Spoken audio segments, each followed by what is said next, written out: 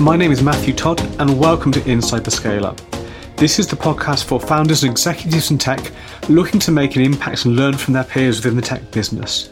We lift the lid on tech businesses, interviewing leaders and following their journey from startup to scale up and beyond, covering everything from developing product market fit, funding and fundraising models to value proposition structure and growth marketing. We learn from their journey so that you can understand how they really work, the failures, the successes, the lessons along the way, so that you can take their learnings and apply them within your own startup or scale up and join the ever-growing list of high-growth UK SaaS businesses.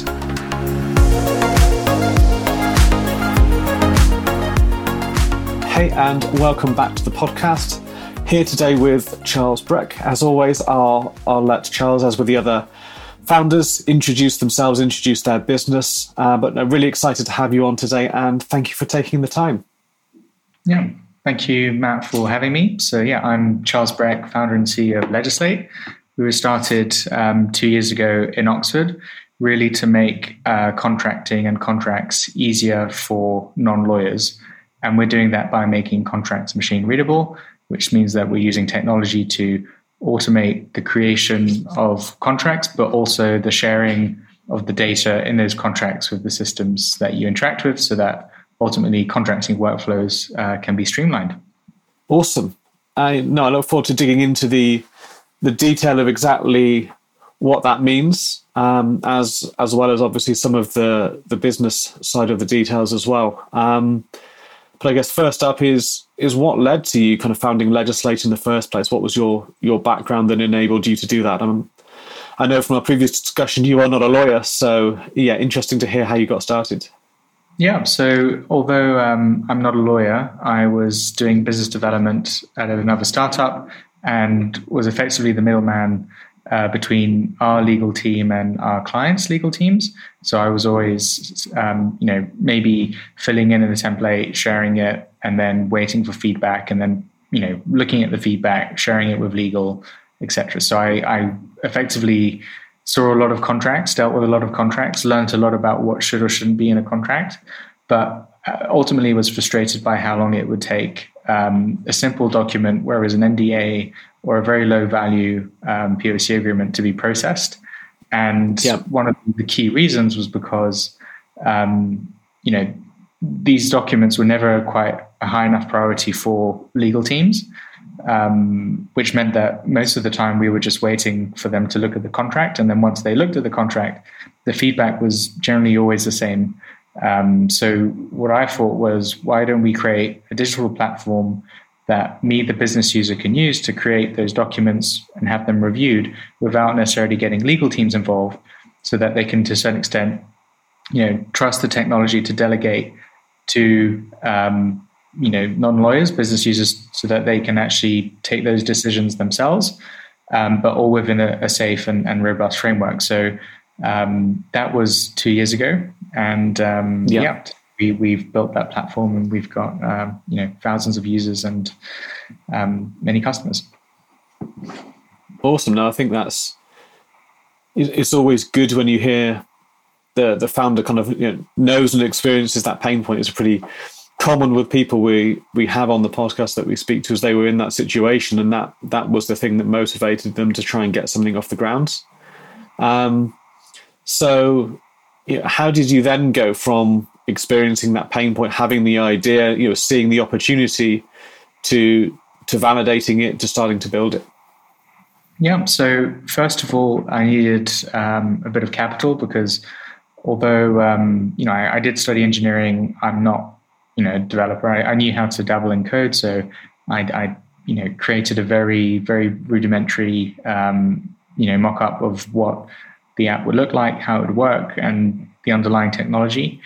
And then I pitched some of the angels that invested in the startup I was working at, and through that secured an initial 150,000 in angel funding, and then left my startup, but I left on good terms, which was I think very important, because they taught me everything, and I also wanted to a certain extent build my app for them so that they could also benefit from it. So I think that's just one key insight is to always leave on good terms. Don't make unnecessary enemies.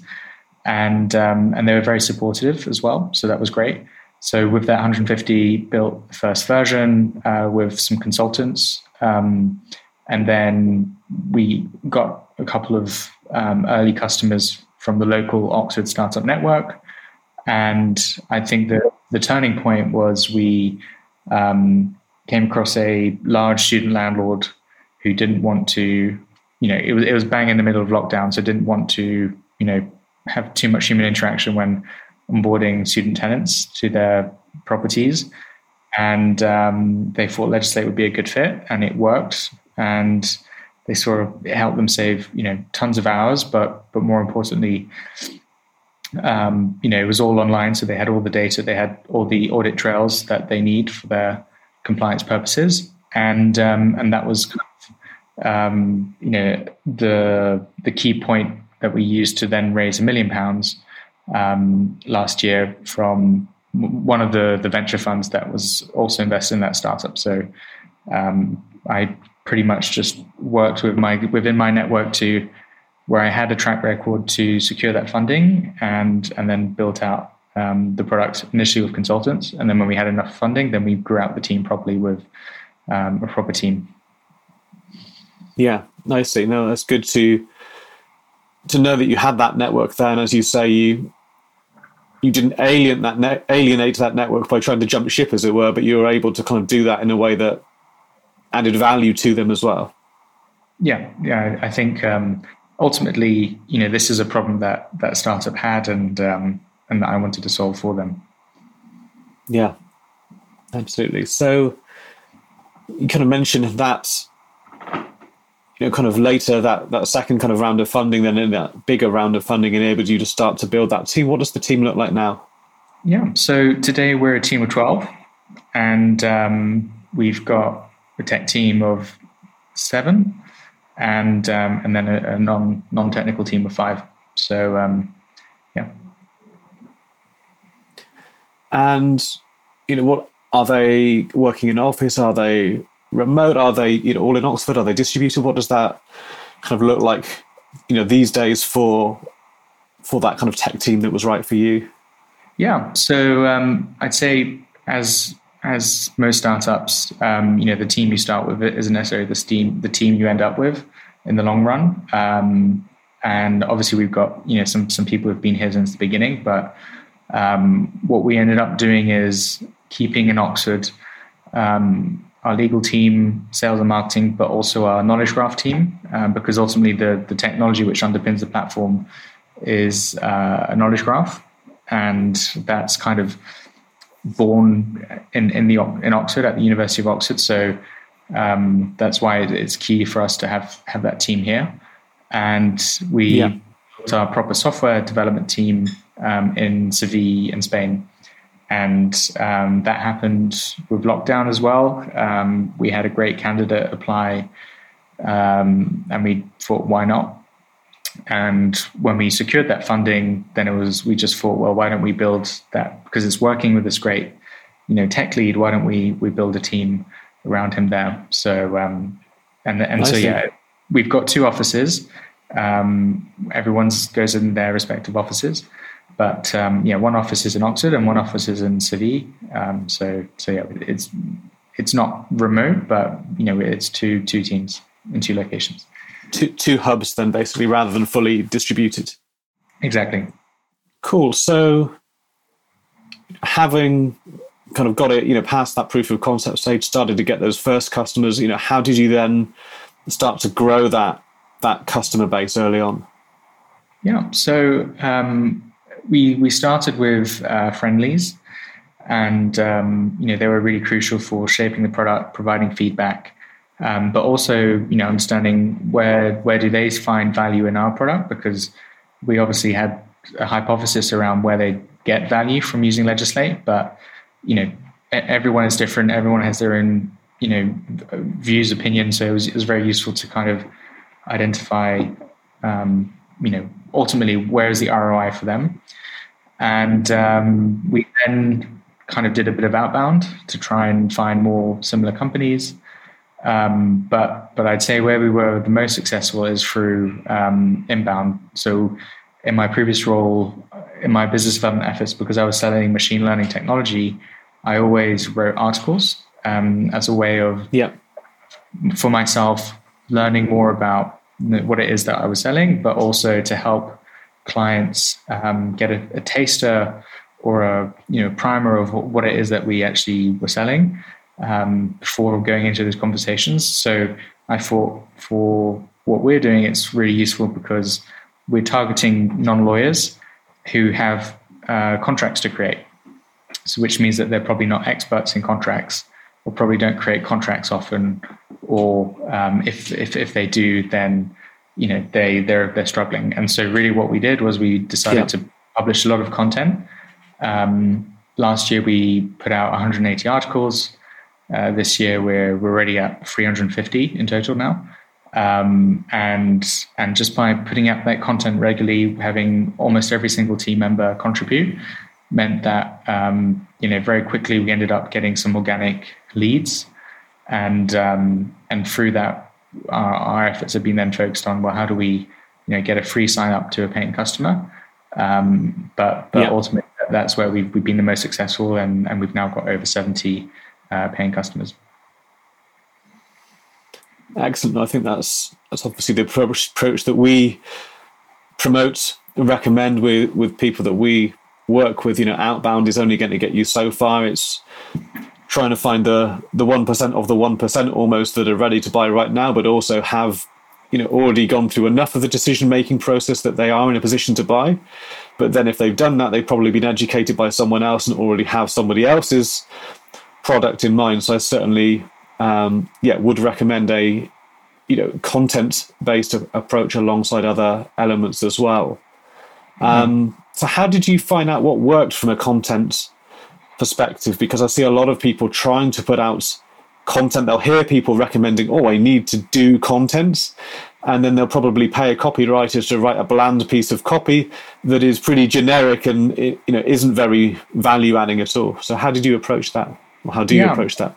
So we don't use copywriters, and not that I have anything against copywriters, but I feel like as a startup we don't have that much money, objectively speaking, and second of all, it's much faster for us internally to produce and publish an article than wait a week for a copywriter to produce a piece of content. So it was all about speed as opposed to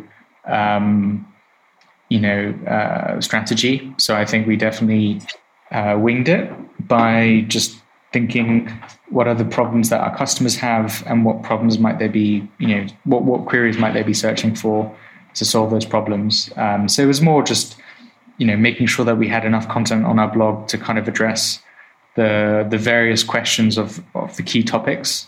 And for us, the topic would either be a contract type that we offer, or questions around that contract, or if you think of the day in the life of your target persona customer, what are the things that they might do? So if it's a small business, they might do some accounting or whatever. And so how can we try to attract those customers? So I'd say for the first 6 months, it was definitely very just making sure there was velocity and publishing around those topics. And I think, by using tools like Google Search Console, you can also see what queries your customer or people are using to find you. So that also led to a lot of new topics that we hadn't thought of, and was a great way to just put out content.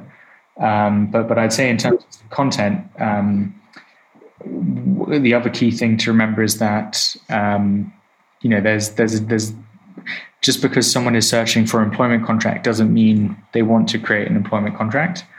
And what's really important is to make sure that you have content which resonates with different levels of intent.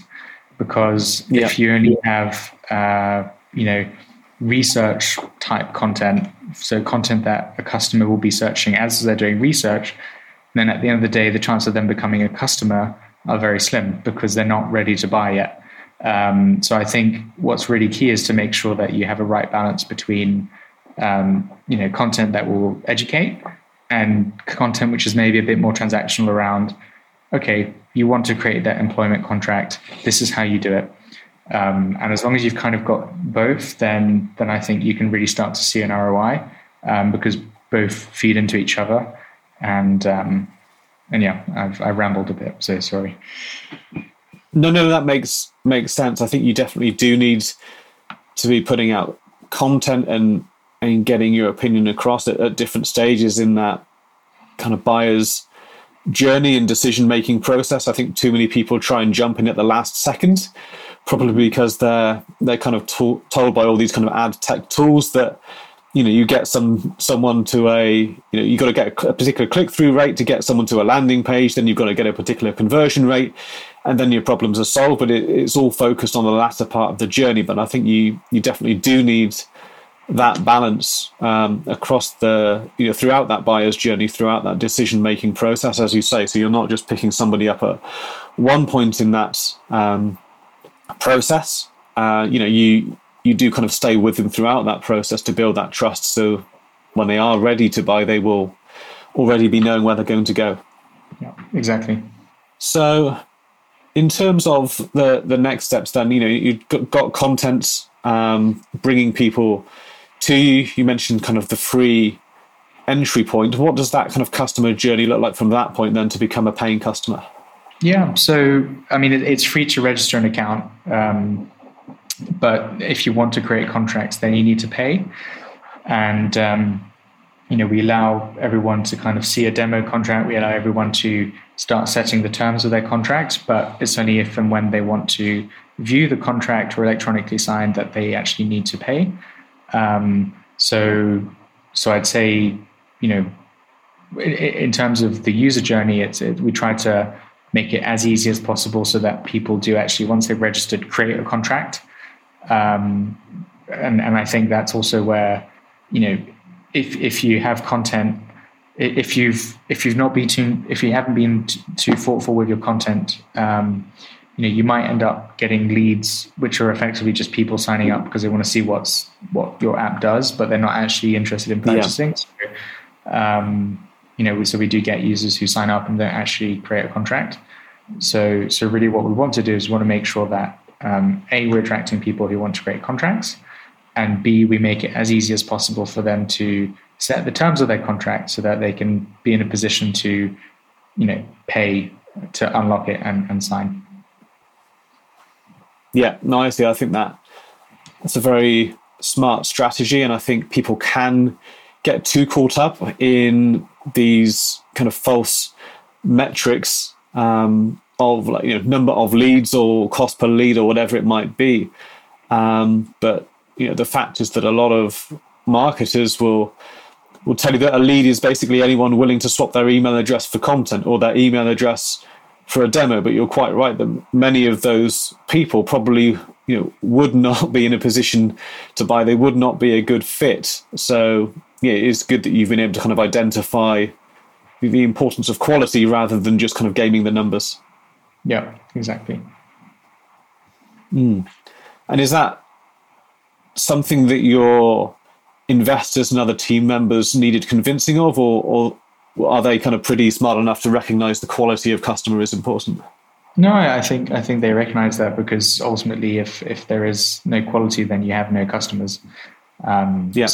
So I think there's that. But I think, the other thing that we've been working on is making sure that we properly nurture leads once they've signed up, because I think,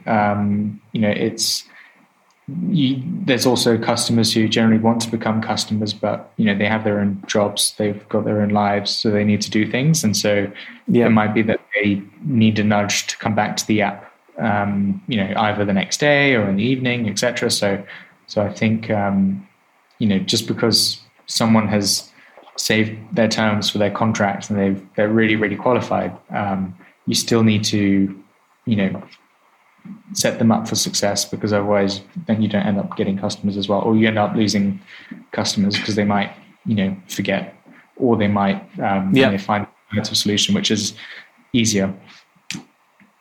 No, that makes sense. I think, you do certainly need to stay on top of that and not make assumptions about, bothering people or anything else at that stage. I think a lot of people can be too hesitant to kind of nudge people back into engagement. And I think, certainly the first 30 days or even the first, up to 60 potentially days are critical in terms of making sure people are engaged with your platform in order to then, get them to convert to a paying customer, but also then to ensure that they get the value from the platform beyond that as well. Yeah, absolutely. So you mentioned obviously the content-based approach as well. I know when we talked before, you mentioned some plans through partnerships. I'd love to kind of hear a little bit more about what those kind of partnership plans might look like. Yeah, so I think content is great. It's somewhat predictable, and once you've done the work, it doesn't cost you any more work, if that makes sense. And if your domain reputation and everything goes well, then the search engines reward you with more traffic. And in our case, traffic has been compounding organically quite steadily every month, and that leads to more signups, it leads to more customers. But I think there's only so much that content can do at a certain pace and for a certain amount of budget, if that makes sense. So what we've been doing is we've been looking at ways to really scale our customer base. And obviously we still do outbound because outbound is also very useful for maybe getting a lot more feedback from your customers. Even if they're not interested, at least you might understand what it is that they're thinking about. Because one thing about inbound customers is, yes, they're more likely to become a customer, but they're also less likely to share feedback. So I think it's important to do some outbound so that you do have that, at least some communication and etc. But I think where we're scaling is really through partnerships with companies that also service our target market. So, but obviously for tangential services, and yeah, we've just partnered with one of the UK's largest company formation groups to help entrepreneurs that are incorporating their business, help them start off with some a great suite of lawyer-approved contracts cost effectively. And that should hopefully really help us get to the other level. But we're also thinking of partnerships to really offer a complete user experience to our customers. So if you're a landlord or a small business or whatever, you might need insurance. There are various other services that are connected to your contract, and by being able to write policies, we hope to offer a more complete experience, and in turn also increase customer stickiness, if that makes sense. Yeah, I see, offering a more complete solution to particular kind of segments and types of customers. Yeah, exactly.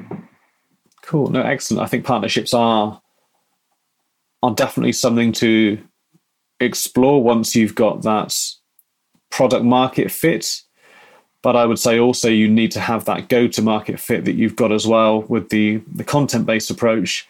So then you do have something more tangible to go to those potential partners with. But I think you also do get to be a bit more strategic about the partners that you take on, how you manage those partners, rather than just, we're early stages, would you be interested in reselling this for us? And everyone has a great conversation. They probably want leads from you and vice versa. And then, no one actually gets any leads, but you have a lot of conversations. Yeah, no, I think, we definitely, we only approached partnerships in the past couple of months, after a good year and a half of building a product and going to market. And you're right. I think if you don't have a solid business model or app or customer stream, then partners won't be interested. And I think the type of partnership that you can do before, though, is more content type partnerships where I post on your blog, you post on mine, and it then helps your content strategy even more, and it makes everyone seem a little bit bigger than they really are, and it also creates brand awareness with the right target groups as well. If you do a guest post on a a tangential solution or whatever, or a potential future partner, then it also helps create some awareness before you do reach that stage where you can properly partner. Yeah, absolutely. I think that's very smart. I think, looking for content partnerships early on, and then, those fulfillment or white label partners once you've got past that stage of product and go to market fit is definitely a very good approach to help with growth. So you kind of mentioned at the beginning the looking to make contracts machine readable as well as human readable, so you can do other things with that data. I'd love to know kind of more about what that looks like in practice and what that could evolve into.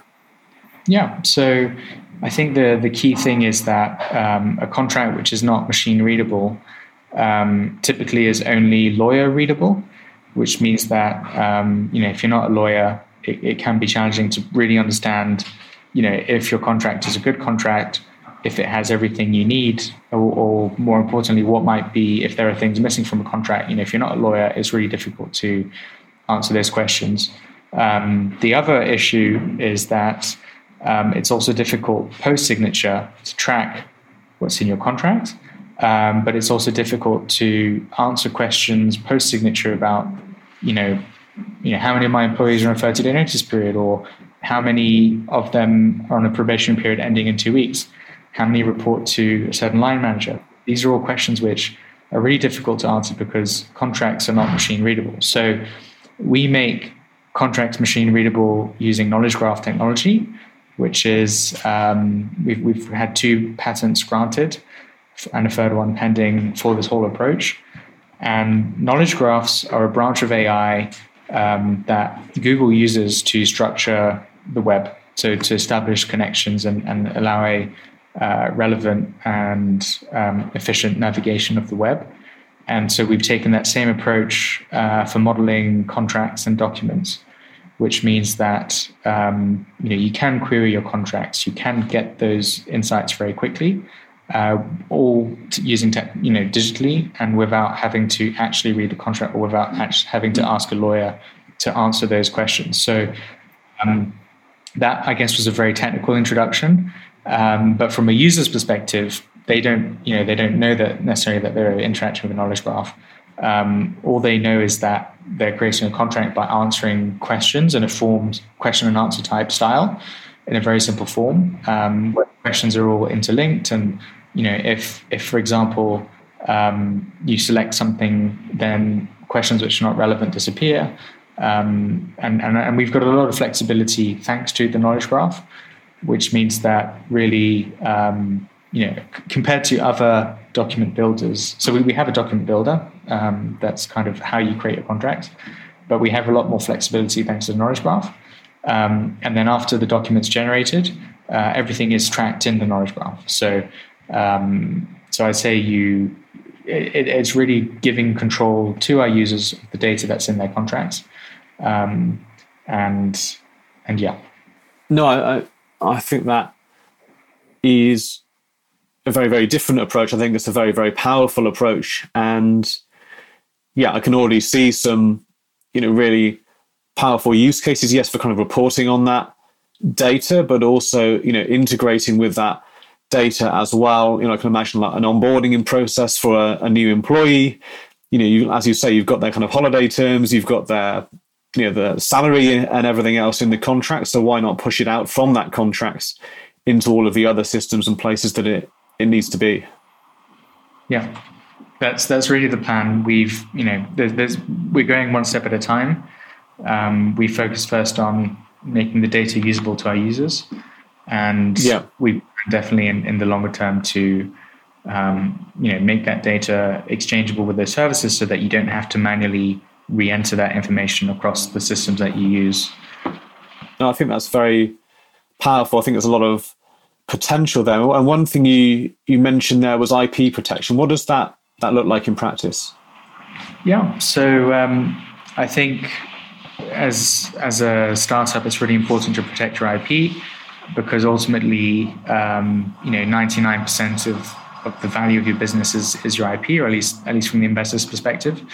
And so IP needs to be protected, but what that means in practice is you need to have a moat around your IP to prevent competitors from using it or appropriating it. So obviously you can protect your IP on a case-by-case basis with contracts and NDAs, but that doesn't scale beyond businesses or people or consultants that you are interacting with. So we took the decision to file patents to protect our approach, give us a bit more protection. And we did that by filing in the US, because the US is typically the first market you file in, because you can accelerate the application process, which you can't do in other jurisdictions. And that's how we were able to get our patents granted quickly. And then afterwards, what you do is you then convert your patents across into patents of other jurisdictions via international patent treaties. And then it goes through maybe more of the typical process in each of those jurisdictions. So, but at least there's a precedent of a patent in a jurisdiction, which for our case also happens to be our, the biggest market in terms of size. We're not in the US yet, but at least we've got coverage there. So yeah, we've got 2 patents, a third one pending, and I'd say the plan is definitely to build a portfolio of patents so that we have, I'd say, maximum coverage of our protection, and then that's what we're doing. But I say, ultimately, what's even better than patents is just execution and just growing quickly and getting lots of users and lots of customers in all these jurisdictions. Because the sooner we do that, the sooner we'll just have market dominance. Yeah. No, it makes sense. I think it's definitely good to have as much protection as you can, but you need that growth alongside that. Otherwise, you don't have a business. So you said that kind of US first approach, makes a lot of sense because it's the biggest market and route to kind of expanding that protection. For other kind of founders of tech companies, platforms, how long does that kind of process take? How much does it cost? How difficult is it to try and go through that kind of process, from a UK seeking to get protection in the US? Yeah, so I think it definitely isn't as complicated as people think. I mean, it really also depends on if you're a hardware or a software business. One of the patentability requirements is that it can't be done in your head. And the problem with software is if you write the steps down, then an examiner can always argue that it can be done in your head. So I'd say it's really important to, I'd say it's more of there's a bit of a methodology to follow when it comes to writing software patents.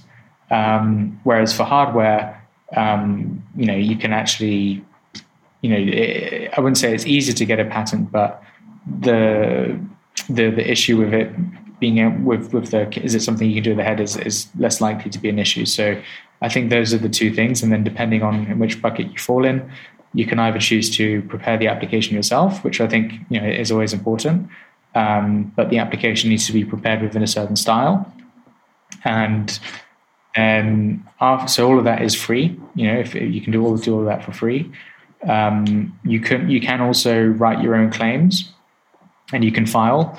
So then you just need to pay the filing fees, which are a couple of $100, and then if you want to accelerate the process, then it's a couple of $100 extra. But where you probably do want to work with a patent attorney is around the claims, because there is an art to how you design your claims, so that if ever an examiner kind of pushes back, then you end up with a fallback option, which is still something that you wanted, as opposed to not ending up with a fallback and having nothing. So there's an art to how the claims are designed, and that's where you probably do want to seek expertise.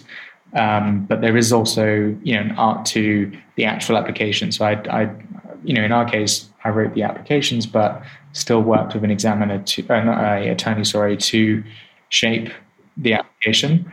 And I don't know if it helped, because I haven't done an application without an attorney, but I think it is quite it can be quite complicated to really understand how everything works. And I think if you have budget, then I would definitely recommend to work with an attorney. Yeah, no, that makes sense. I think there are a lot of startups, scale-ups that probably don't have the right contracts in place to start with, and obviously a platform like yours can certainly help with that. But I think also they don't often have the right level of other types of IP protection in place, even just with the more limited set that you can do in the UK, but certainly further afield as well. A lot of companies will have that ambition of going to the States. It's a very, very big market for a lot of companies, obviously. So I think, getting that protection early on does make a lot of sense. Otherwise, your growth plans might be kind of held back before they've even started. Exactly. So what's next for Legislate then? I know you talked about some of the more data related items, but how do you see kind of Legislate growing over the next couple of years? Yeah, so in our case, we've built a product. We've got customers, users. We're obviously adding more contract types to the platform so that we really can ensure that our customers can create anything that they need to create on Legislate. But I'd say our next phase of growth will be coming from APIs. So we're building a public API version of our platform so that other software platforms can integrate Legislate into their workflows to offer offer contracting in their apps. And so I'd say we've had quite a lot of interest from some property related platforms. We're kind of exploring how that looks like in practice, and I think that will lead to some very interesting use cases and insights. But we're also looking at employment and effectively, trying to kind of work out which platforms we can grow with. And I'm sure that once we've actually integrated, then we'll end up with a lot more users, a lot more customers, and then it'll be interesting to see, what problems emerge from that or opportunities emerge from that. Yeah, fantastic. No, that sounds like you've got a lot of kind of clarity on that vision, a lot of plans for growth based on that as well. So I think, it sounds like you've done a great job kind of launching Legislate at a potentially tricky time, and I wish you all the best in growing it over the next few kind of months and years. So before we go, is there anything else, any other kind of bits of advice that you'd give to kind of fellow startup scale-up founders? Yeah, I mean, I think the key piece of advice is, legal might seem like an unnecessary expense.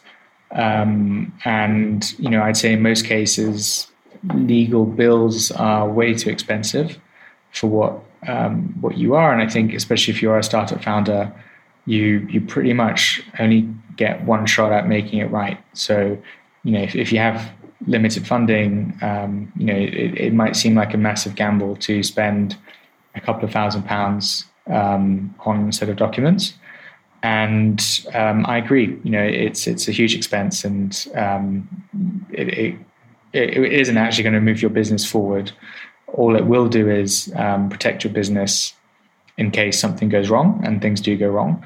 And I'd say if you kind of appreciate that things can go wrong and that you do need good contracts that are lawyer approved, then I definitely suggest checking out Legislate, because we offer all the lawyer approved contracts. We get our library templates from the same libraries as law firms, and our legal teams go through them and really, I'd say, adapt them so that they're written in plain English, but also adapt them so that you can get the flexibility that you want. So, if, for example, you're hiring a software developer, there's a question, and we'll, if you select it, add some extra clauses which are relevant to software developers. And then post-signature, you have all your contracts in one place, which, it might seem like an overkill if you have a team of 5, but, you will still generate contracts. And then if and when you do reach a point where you need to raise funding and go through a due diligence process, then you've effectively automated, hours and hours or even days of work by using Legislate. So I'd say it kind of is, the tool that, you should start using as early as possible in your journey, because the benefits will compound in time. And especially as you do grow, it'll make your life so much easier. You'll have the data, you'll be able to create new contracts faster, and you'll be compliant. Cool. I think that's great advice. I'll be dropping obviously links to Legislate in the notes for this episode as well, so people can take a look, check it out, see if it's a good fit for them. But I think especially that point on due diligence is really important for a lot of startup founders, especially if they're looking to fundraise at some point. Too many, have regret at that point when they start to go through those processes, and can be painful processes.